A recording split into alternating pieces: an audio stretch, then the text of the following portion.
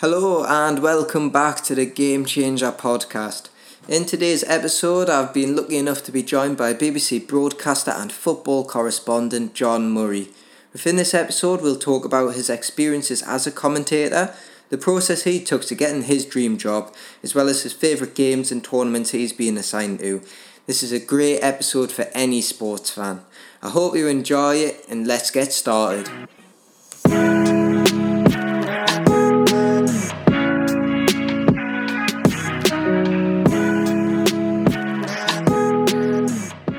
Welcome back to the Game Changer podcast. Today we have BBC commentator John Murray who will be joining us. John, welcome onto the podcast.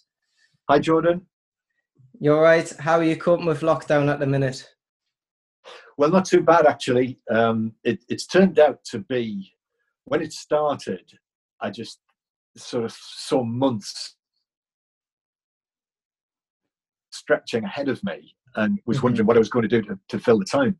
But in actual fact, it's turned out to be quite busy in a very different sort of way. There have been lots of things that I've done. I've done a huge number of podcasts like this one that I wouldn't normally be doing. There've been lots of BBC stuff to do, in terms of where things are with the resumption of football, because that's a picture that's changed every day. And in actual fact, a couple of weeks ago, 2 or 3 weeks ago, when it became apparent that things were going to head to the Premier League starting again, it suddenly occurred to me that at the point this summer, or the point in the year where I would normally take my holiday, that if everything goes okay, then the football's going to run right through that. So it suddenly occurred to me that I'm going to need to take a couple of weeks holiday and a couple of weeks off. So I've done that for the last couple of weeks. So I'm just about ready, really. Once we get another couple of weeks away, I'll be ready for it to start. So do you want to briefly explain what you do for those who don't know you and how long you've been doing it for? Yeah, BBC sports broadcaster. My actual BBC title is football correspondent, which means that I commentate on all the big games really on Radio 5 Live. I'll do a little bit of match of the day work during the year as well, so I'll do a handful of those matches, which is a very different thing. But the radio and football is my stock in trade, and that's what I spend sort of 90% of my working year doing. But there's a little bit of variety in there as well. So I cover a bit of golf. I've dipped into various other sports over the years, been involved in the Olympics, Commonwealth Games. So there's quite a lot of variety in there, but it's football that is my bread and butter, as we would say. We'll definitely touch upon some of that later on in the podcast and the events and matches that you've done most recently. So taking it all the way back to the very beginning, what was your background before starting commentary? Well, my background, very much like your history as well, is in hill farming in Northumberland. And, before I branched out in a different direction, I mean, the family is just generation after generation after generation after generation of farmers. So, my family background was I was the youngest of 4 boys, and there's only so much work on a hill farm in Northumberland. So I think from quite an early stage, certainly my mother suggested that I'm really head off in a different and think about something else. And I don't think I necessarily had that love and connection with farming that most of my family do. And I had a great interest in sport, and I worked out fairly early on that if I wanted to pursue that, I would need to do something like I'm doing now, rather than playing it, because I wasn't good enough. I knew that from quite a young age. So it was quite a clear path really from quite an early age that I wanted to get into this, and I was fortunate enough to be able to do that. Yeah, spot on. So was there anything specific that made you choose the career that you wanted to pursue later on in life? Well, I had a love and an interest for a whole wide range of sports when I was growing up, but particularly football, particularly cricket as well. Cricket is a great love of mine. And the at that time, and we're talking here late 80s, early 90s, Mm-hmm. You know, it was the football that was the obvious route to go down, and that's where most of the opportunities lay. You know, that was a great starting point to get into that. But, you know, it was quite a complicated route in that, I mean, I did geography at university, so I did my schooling, did my degree, which was geography, but all of the while was doing little bits and pieces of work experience and going into radio stations, went into Metro Radio in Newcastle, went to Hexham Current in Hexham just to see how things worked, and little bits of experience. Did hospital radio in Hexham actually as well, with a friend of mine from school who was the one that was interested in that, and I tagged along. But that proved to be incredibly useful for me in terms of actually getting into certainly the course that I did in radio journalism, which was what I did as a 1-year postgrad. The fact that I'd done that and shown an interest and shown a bit of willing.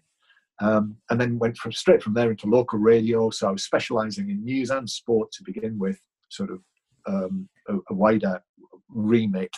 And then over the years, specialised into sport and then into football. And similarly, I did lots of production as well as broadcasting, and then found my way into commentary. So it was a case of narrowing it all down really as the years went by. Yeah, sounds a lot what the process I'm currently in myself as well, which I feel I can relate to a bit in terms of the steps that you've taken. Obviously, it's different. You went down different routes to what I am currently doing, but it sounds like I can link to that a lot.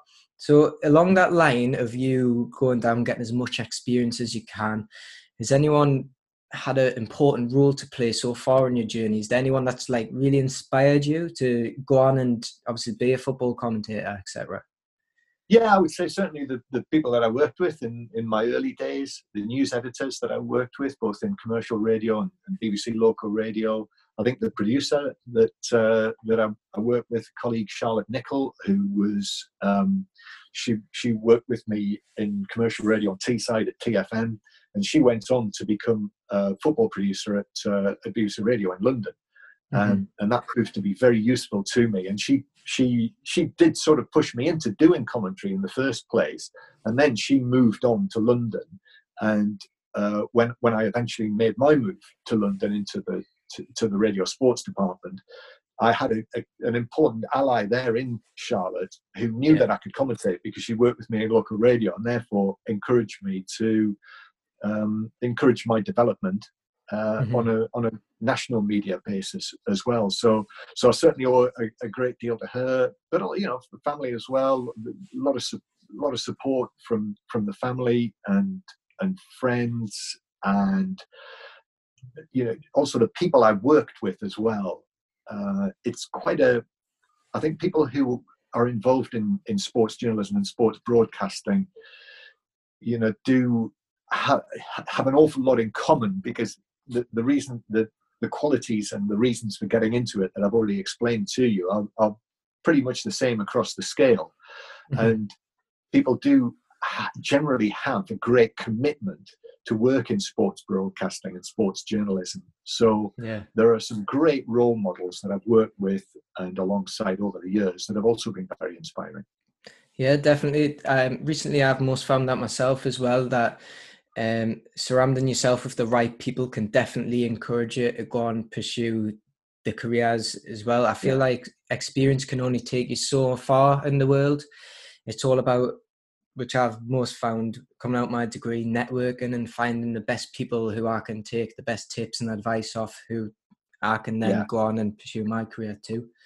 In the end, Jordan, you've got to do it yourself, haven't you? You know, totally. You have got to take the steps yourself and find out that you can do it. And that, you know, I found that taking a step from broadcasting and reporting on matches for me to taking the step into commentary was a big difference, a big step to take, because you can only practice that so much.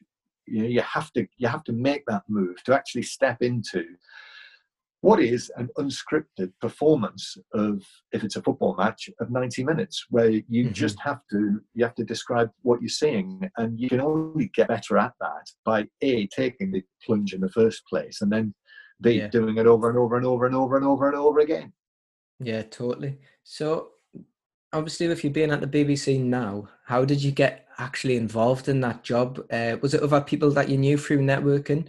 And upon arrival at the BBC, can you remember what were your first ever opportunities on that job? Because I can imagine that being very interesting, obviously going to work for the BBC, being, I don't know if you were young when you first joined and enthusiastic and obviously looking to get the best experiences at the BBC. What was it?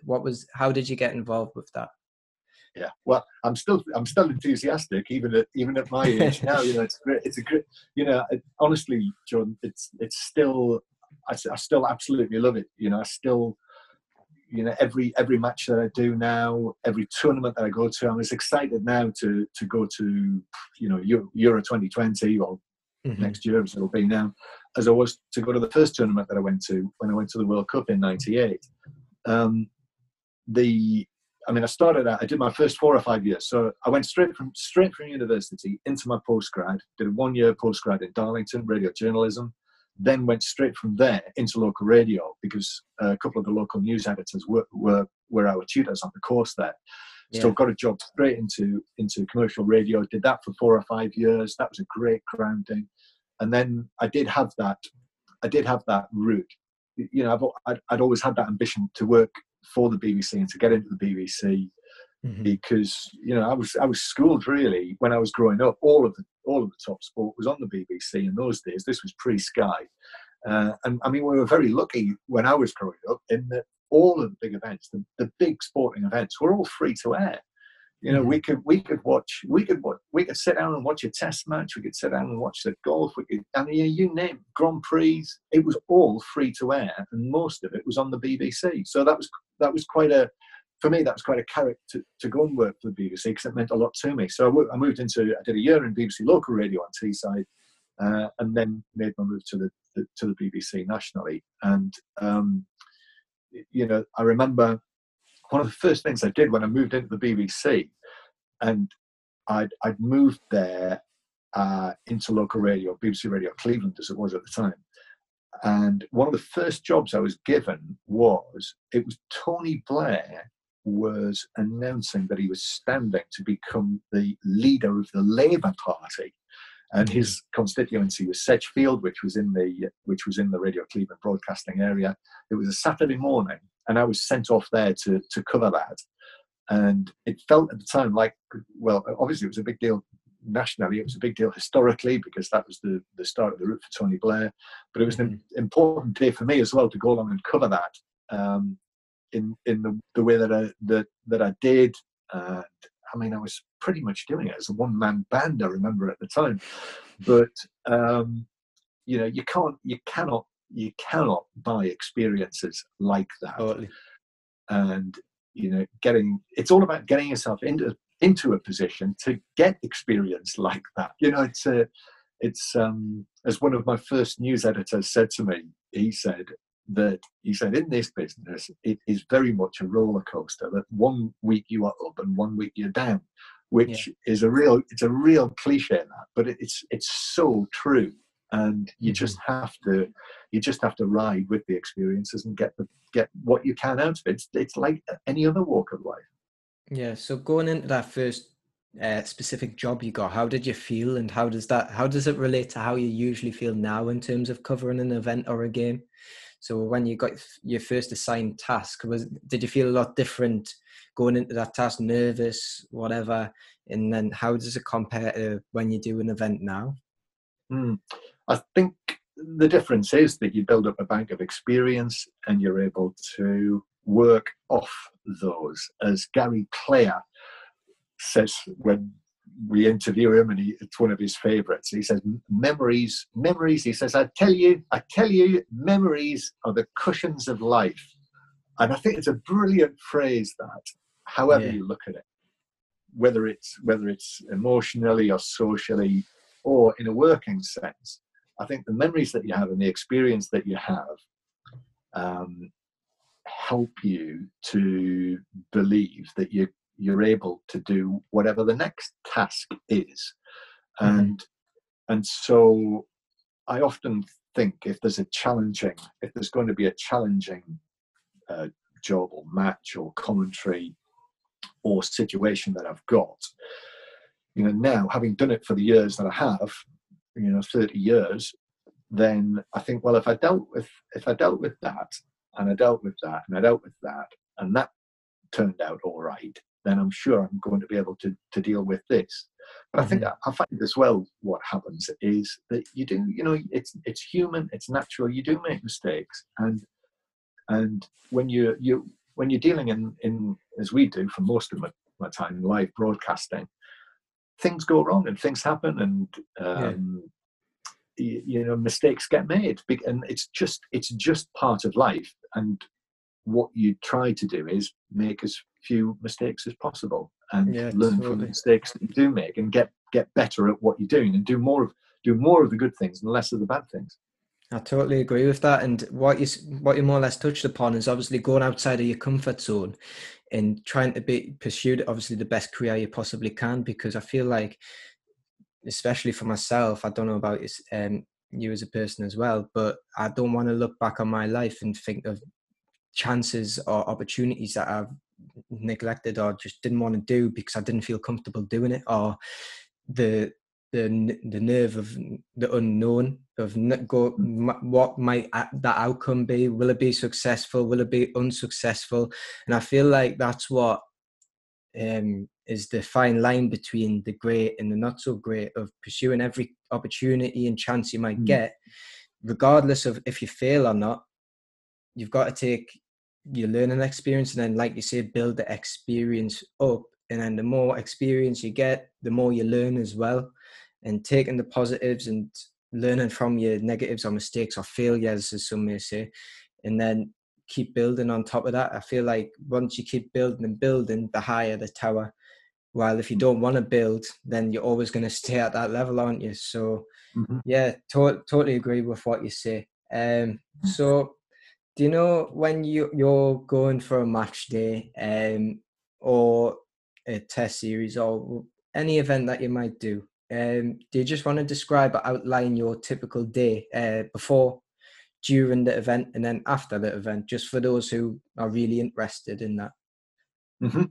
Well, I mean, for a match, for a football match, I will do about a day's preparation, I would say, in terms of note making, just putting things down on paper, spending a little bit of time on each of the players who I think will be involved in the match, and having what for me now is an established set of notes that I will take to a match. And I think that's the same for most football commentators. They will do that. I generally know 2 or 3 weeks in advance, generally, which matches I'm going to be covering. So, like for the resumption of the Premier League, so where we are now, I would expect I'll know which matches I'm going to do fairly soon for the first 2 or 3 rounds of that.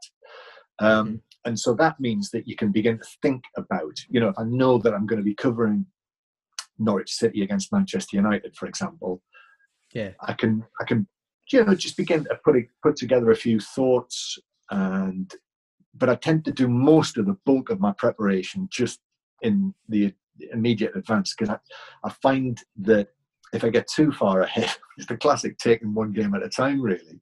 I find if I get too far ahead, if I'm doing a game on a Saturday and doing a game on a Sunday, I find if I'm doing a game on the Sunday, that sometimes I can just it all sort of melds into one.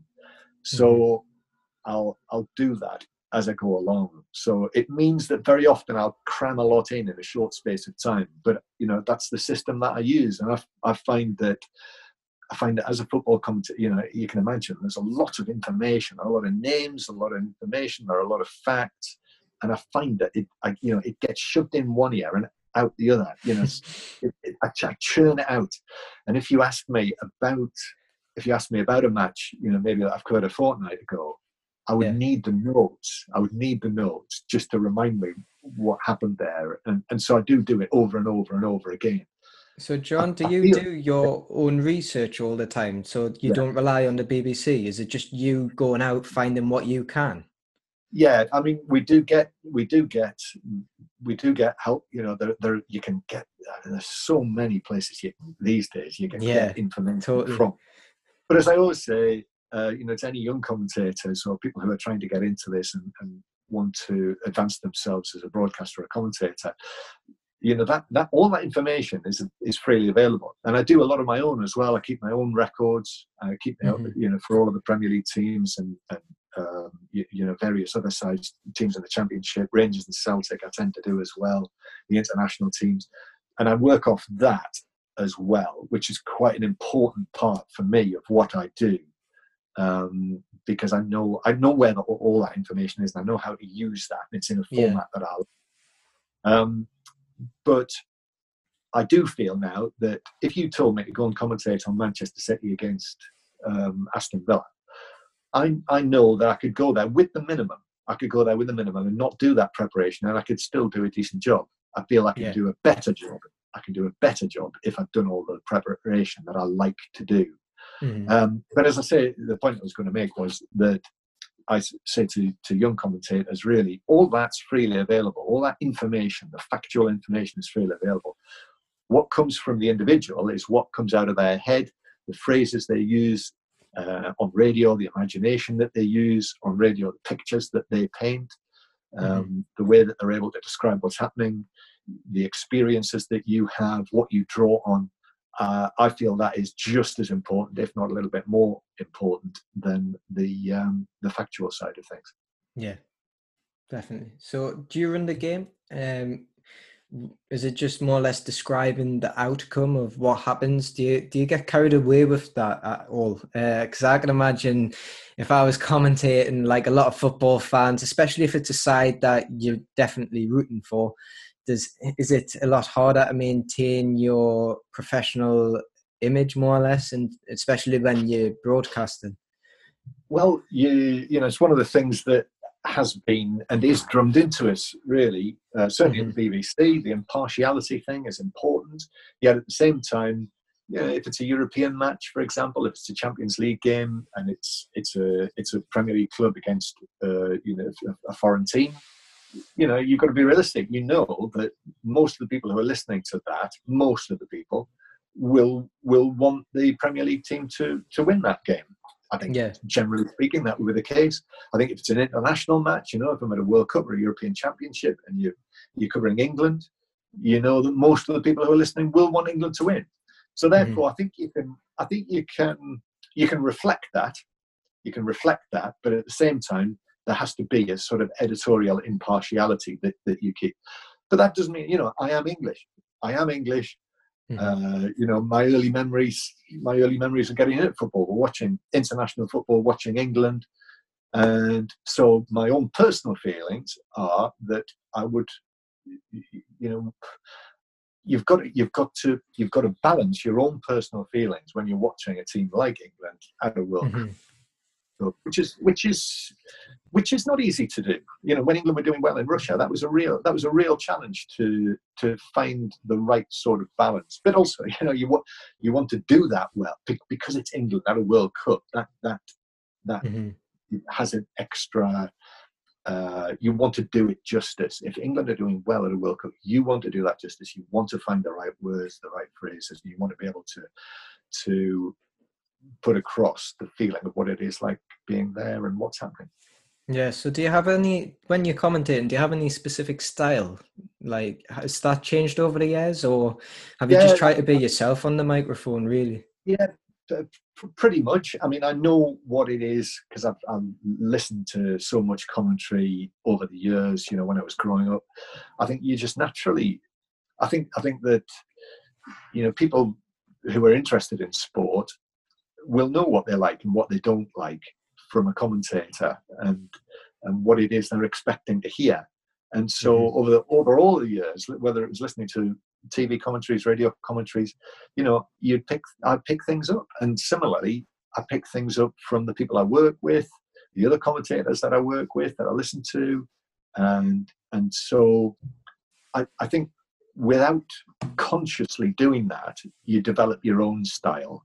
And you think, I always think, basically, what I try to do is I try to commentate in a way that I would like to listen to. So, commentary, whether it's radio or TV, certainly on radio, which is where I do most of my work, it's it is very basic when you think about it. You are just saying what you see. And it's all about doing that, making sure you do the basics, which again applies to whatever field you're in. You need to do the basics well and properly. And sometimes that's, you can easily forget to do that. Making a good commentary is putting the layers on that, and layer after layer after layer after layer. So you make the whole thing something that is, you would like to think, an entertaining listen. So that's the challenge. So after the games, what do you do to like cool down, I would say, after what might have been a very important game that's been successful, and obviously the team you might have been rooted for, or unsuccessful in terms of when England got knocked out of the World Cup? How do you cool down after commentating, more or less? Well, domestically, there's usually a long drive home involved, or there's a lot of staying away from home as well, which again is part of the job. It tends to be quite a, we have quite a social, we have quite a good social situation between us all, because we tend to travel in small teams. Certainly on the radio, you'll meet up with the same people. There's pretty good camaraderie between us. Certainly at tournaments, when you're traveling together, it can be great fun actually doing that. That's one of the things I enjoy. But there's a lot of time on your own as well. So I spend a lot of time, say, after the matches. I spend a lot of time traveling to matches and then traveling away from matches, where I will very often I spend a lot of time thinking on. That's part of my preparation as well, really, is you spend a lot of time thinking about how it's going to go, what's going to happen in the match, what sort of things you might want to be talking about. And then similarly afterwards, it's like playing. There's a lot of it that is like playing a sport and playing a match and playing a game. In that afterwards, you'll think what it is that I could have done better, what it is that didn't go so well. And I find, a friend of mine once said to me, and it's very, very true, in that it is like playing, in that if you play a season of football, you'll probably find that 80% of the time it's okay. It's either better than average, below average. It's somewhere in that middle ground. And there's 10% where you think that's gone well today. It's really worked well. And then there's another 10% at the bottom where you think, no, for whatever reason, it hasn't worked well. And it's like that with commentary as well. Yeah, so do you know how you touched upon beforehand your preparation? Is there anything that you do psychological that to calm nerves? Or because I can imagine going into a stadium like Wembley, for example, I would be quite nervous if I was commentating on such an important game. One slip up, or you say something wrong, or a wrong fact, or can't pronounce someone's name, for example, in such a game when loads of people are listening. How do you mentally prepare for them situations? Because I can imagine, like you say, it is like a footballer preparing for their performance, but obviously yours is in a very different structure. I think that again, you just fall back on the fact that you've been there before. I've done it before. I've done commentator on a World Cup final, Champions League finals, big games, championship deciders.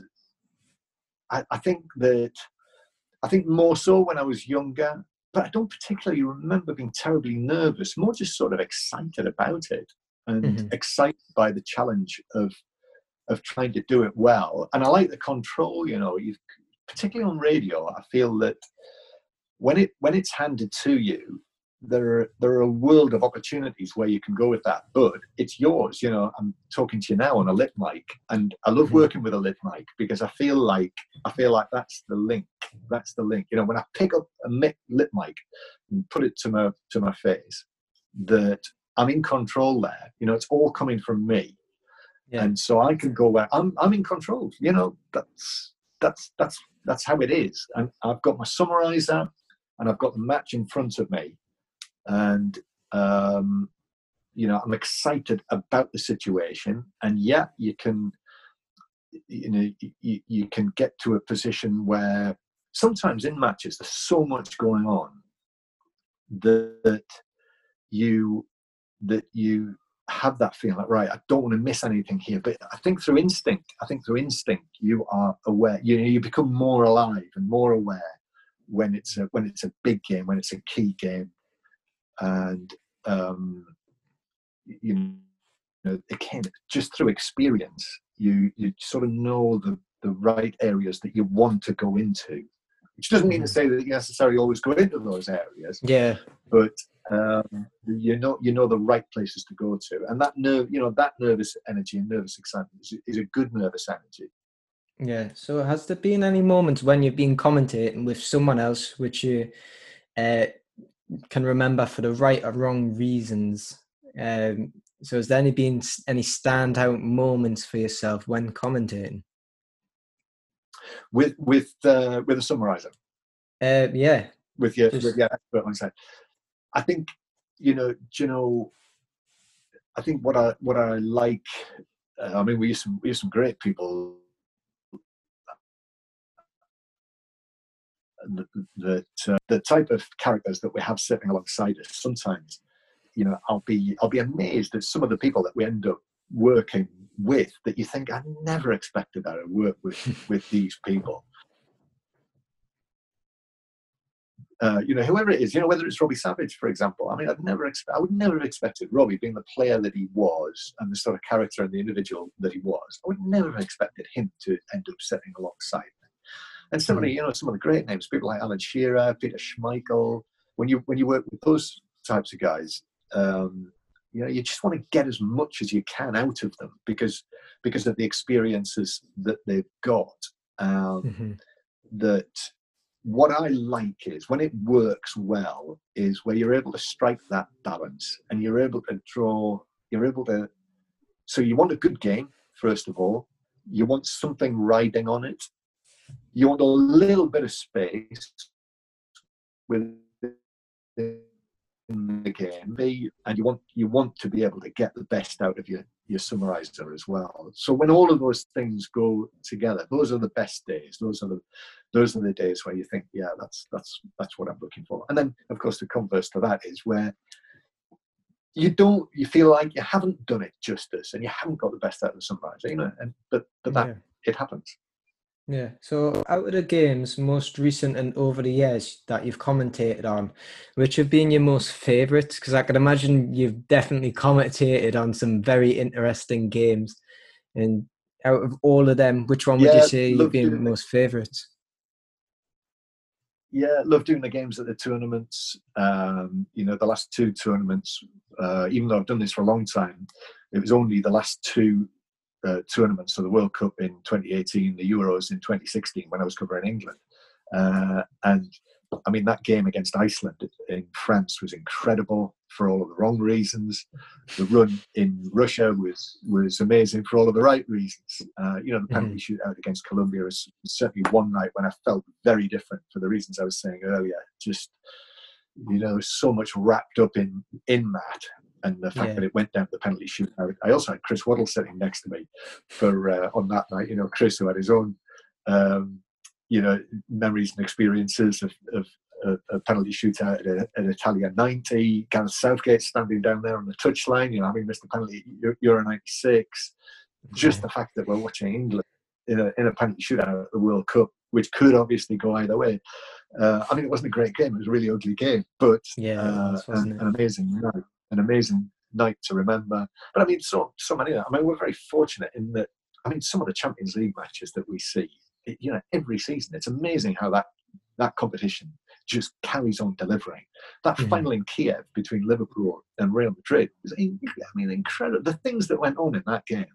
And I find, again, even though I've done it for all these years, I'll still turn up and see matches like that where you think, I can't believe what's happened there. I cannot believe that all that has happened in one game.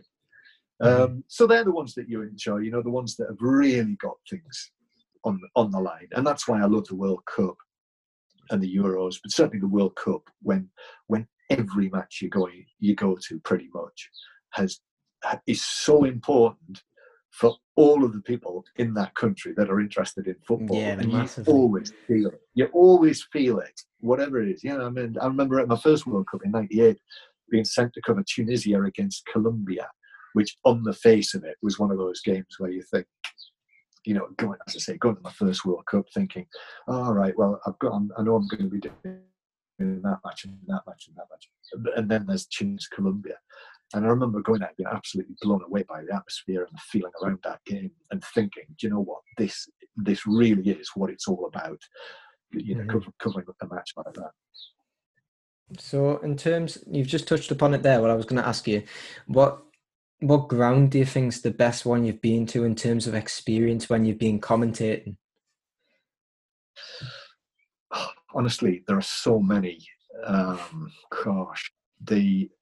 one that particularly comes to mind, just I was watching it on the television the other day, was the Borussia Dortmund ground when Borussia Dortmund was playing Bayern Munich.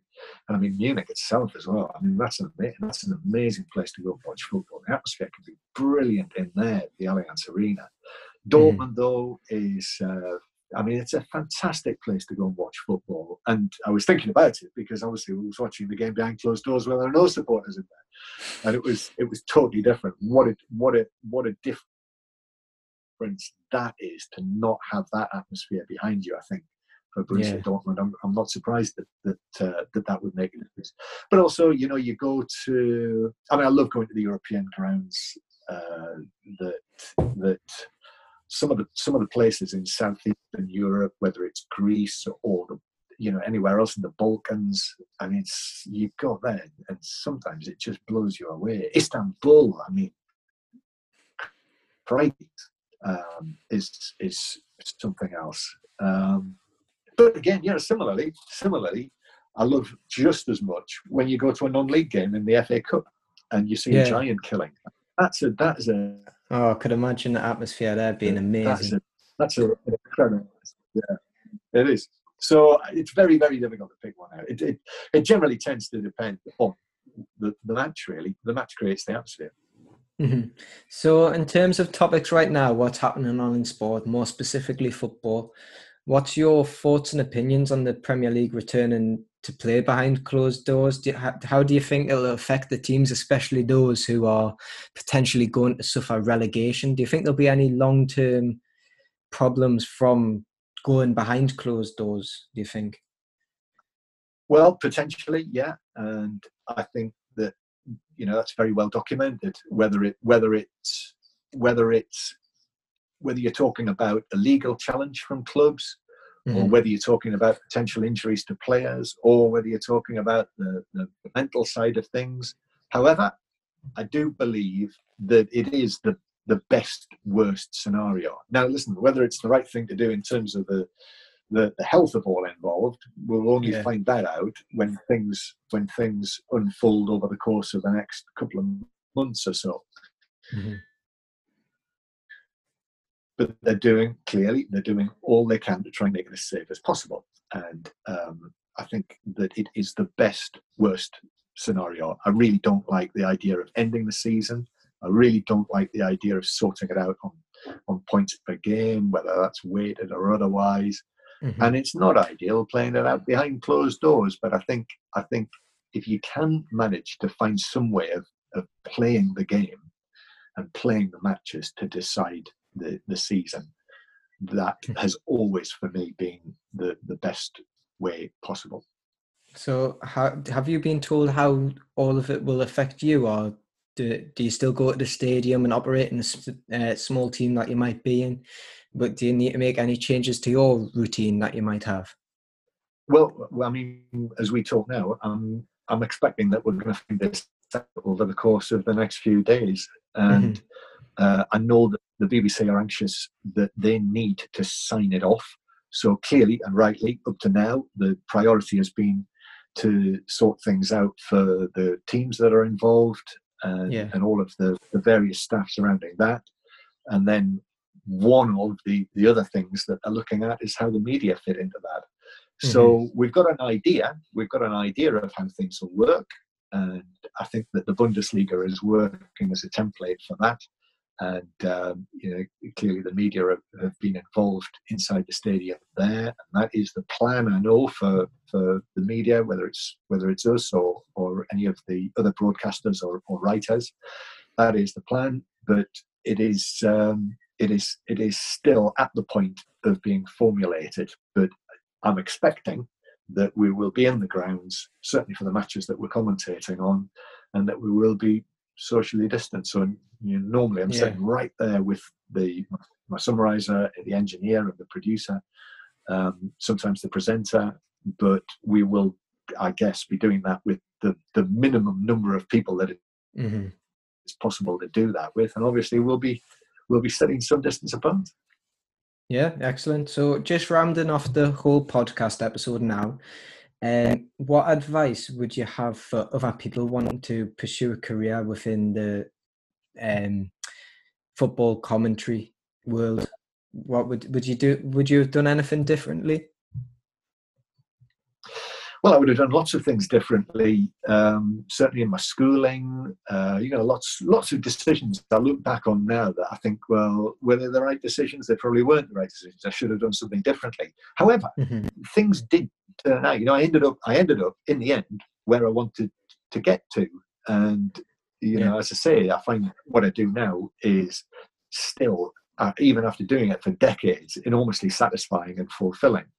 And I think that it's all about just getting on the ladder in the right place, and getting those first few steps are so important. So the step that actually gets you into it in the first place is the most difficult step to take. And once you've done that, once you've got your foot in the door, then it's up to you. You can, through whatever means that you use. And I think attitude is very important as well. To have the right attitude can take you a heck of a long way. Just be willing, really. Be willing to do whatever. Be willing to make a few sacrifices and to take a few extra steps can help to get you along the way to where you want to be. But I know it's difficult. I know those early steps can be really, really difficult to take. And people might be in a position where they think, I don't see how it's going to work out, but you just have to be persistent, and you need a bit of luck as well. Yeah. So along that route of obviously getting on, like you say, getting on the ladder, getting the first two steps, did you experience any failures or doubts, and what did you learn from them, and how did you react to them in terms of keep climbing up the ladder? Yeah, certainly. I mean, this was in the days before social media when I was doing my first commentary. But I remember there was one letter, which was a critical letter after the first commentary that I did, that really put me off, really, really gave me a knock. And I wasn't terribly confident about doing it in the first place. And I sort of felt that I'd been encouraged into doing it before I was ready. So then to get one letter that sort of endorsed what I felt, that I hadn't been ready, was quite a knock, really.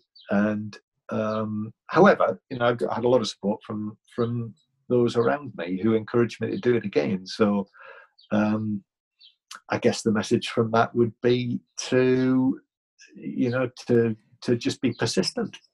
Just be persistent, and if you believe that you can do something, then keep plugging away. So in order to be a successful broadcaster, whatever successful may be, what do you think the 3 key traits anyone should have? Well, I think attitude is so important. That's something that I always mention to young would-be broadcasters, journalists, whatever it is. I talk to quite a few of them, and I say that is so important. I think you need to have a talent. I think you do need that. I think you're more likely to make progress if you've got that natural talent and that natural ability, which is not to say that it can't be learned and it can't be developed. Because I feel like I've done a lot of that to get me to where I want to be. And I think importantly as well, you do need luck, but you can make your own luck as well by going back to A and B. I think you need to be in the right place. You need to get to know the right people, but sometimes you get that through having the right attitude in the first place. So, I look back all the way through my career, and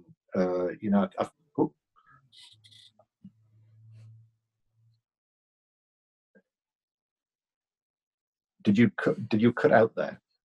Oh yeah, just cut out slightly, but it's all right now. Yeah, because I had a so I'll do that again.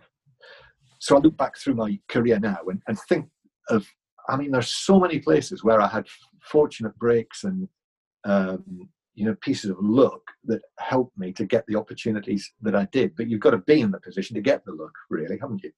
Yeah, definitely. So I always finish off my podcast with 3 random questions. Okay, so gives you a bit of thinking, especially some of the last one. Definitely, I feel like. So first question: if you can change careers right this second, what would you do and why? Well, I've always loved the idea of being a postman, and during lockdown, during lockdown, I've been quite a few walks from where I am here in North Yorkshire, and I was in a little village the other day, and I saw yet again just that little. I mean, it was a beautiful day, and there was nobody there, and the post van arrives in the middle. You know, I just think, wouldn't it be absolutely lovely being a postman in somewhere like this, and just sort of, and just doing. And also, I'd want to be a postman in the time that I remember when, you know, the postman would come into the house and have a bit of a chat. And I mean, we used to give the postman Christmas cake at Christmas time, you know, and all that sort of thing. And I've just always found it quite a romantic sort of job. I mean, I would want to be doing my post round in the right place. Yeah, but it's something that I've always fancied doing. That is certainly one of the most interesting answers I've had so far. That's for sure. Definitely. I've heard snipers, footballers, all sorts, but not a postman yet. So I enjoyed that answer. So what sports invention do you think will be popular in 10 to 20 years' time? Do you know, that's a really tough one. And I find the best thing about sport, actually, and probably like everybody else during the lockdown, I've watched a lot of archive sport. And what I like about it is that sports are given the chance to build up their history. And that's part of what we enjoy about it. And actually, a large part of that is how much is unchanged. And you know, the basics are still the same. When it boils down to it, the sporting matches and the drama that we enjoy, that's what it is. That's the essence of it. It's the excitement and the raw drama and raw tension and the matching of abilities of two teams or individuals who are playing against each other. So I think those are things that are unchanged. However, I think the thing that, in answer to the question, I think, you know, we have been in a position where esports have really got a foothold now, and I would suspect, not my area of expertise by any means, but I would suspect that that's a real boom area that we'll see develop over the course of the next 10 or 20 years. Yeah, totally. I totally agree with that. So last question. You can sit down and interview 3 celebrities, anyone, doesn't need to be sports, and past or present. Who are you picking and why? Well, I'm going for 2 answers on this one, and my first answer is in the job that I do as football correspondent for the BBC. I'm only the 4th person to have done that. So there are three previous people who did it: Brian Moore, Brian Butler, and Mike Ingham. Now, Mike's the only one who's still alive, but I would love to have a scenario where it would be possible for the 4 of us to get together. So that's certainly something that immediately came to mind. But if you're asking about 3 sportsmen, I'm just reading at the moment the David Peace book about Bill Shankly, and I'm really enjoying just that memory of how things were when Bill Shankly was just starting out at Liverpool. You know, I had a big rivalry and friendship with Matt Busby. Jock Stein was around at the time, another absolute giant of football management.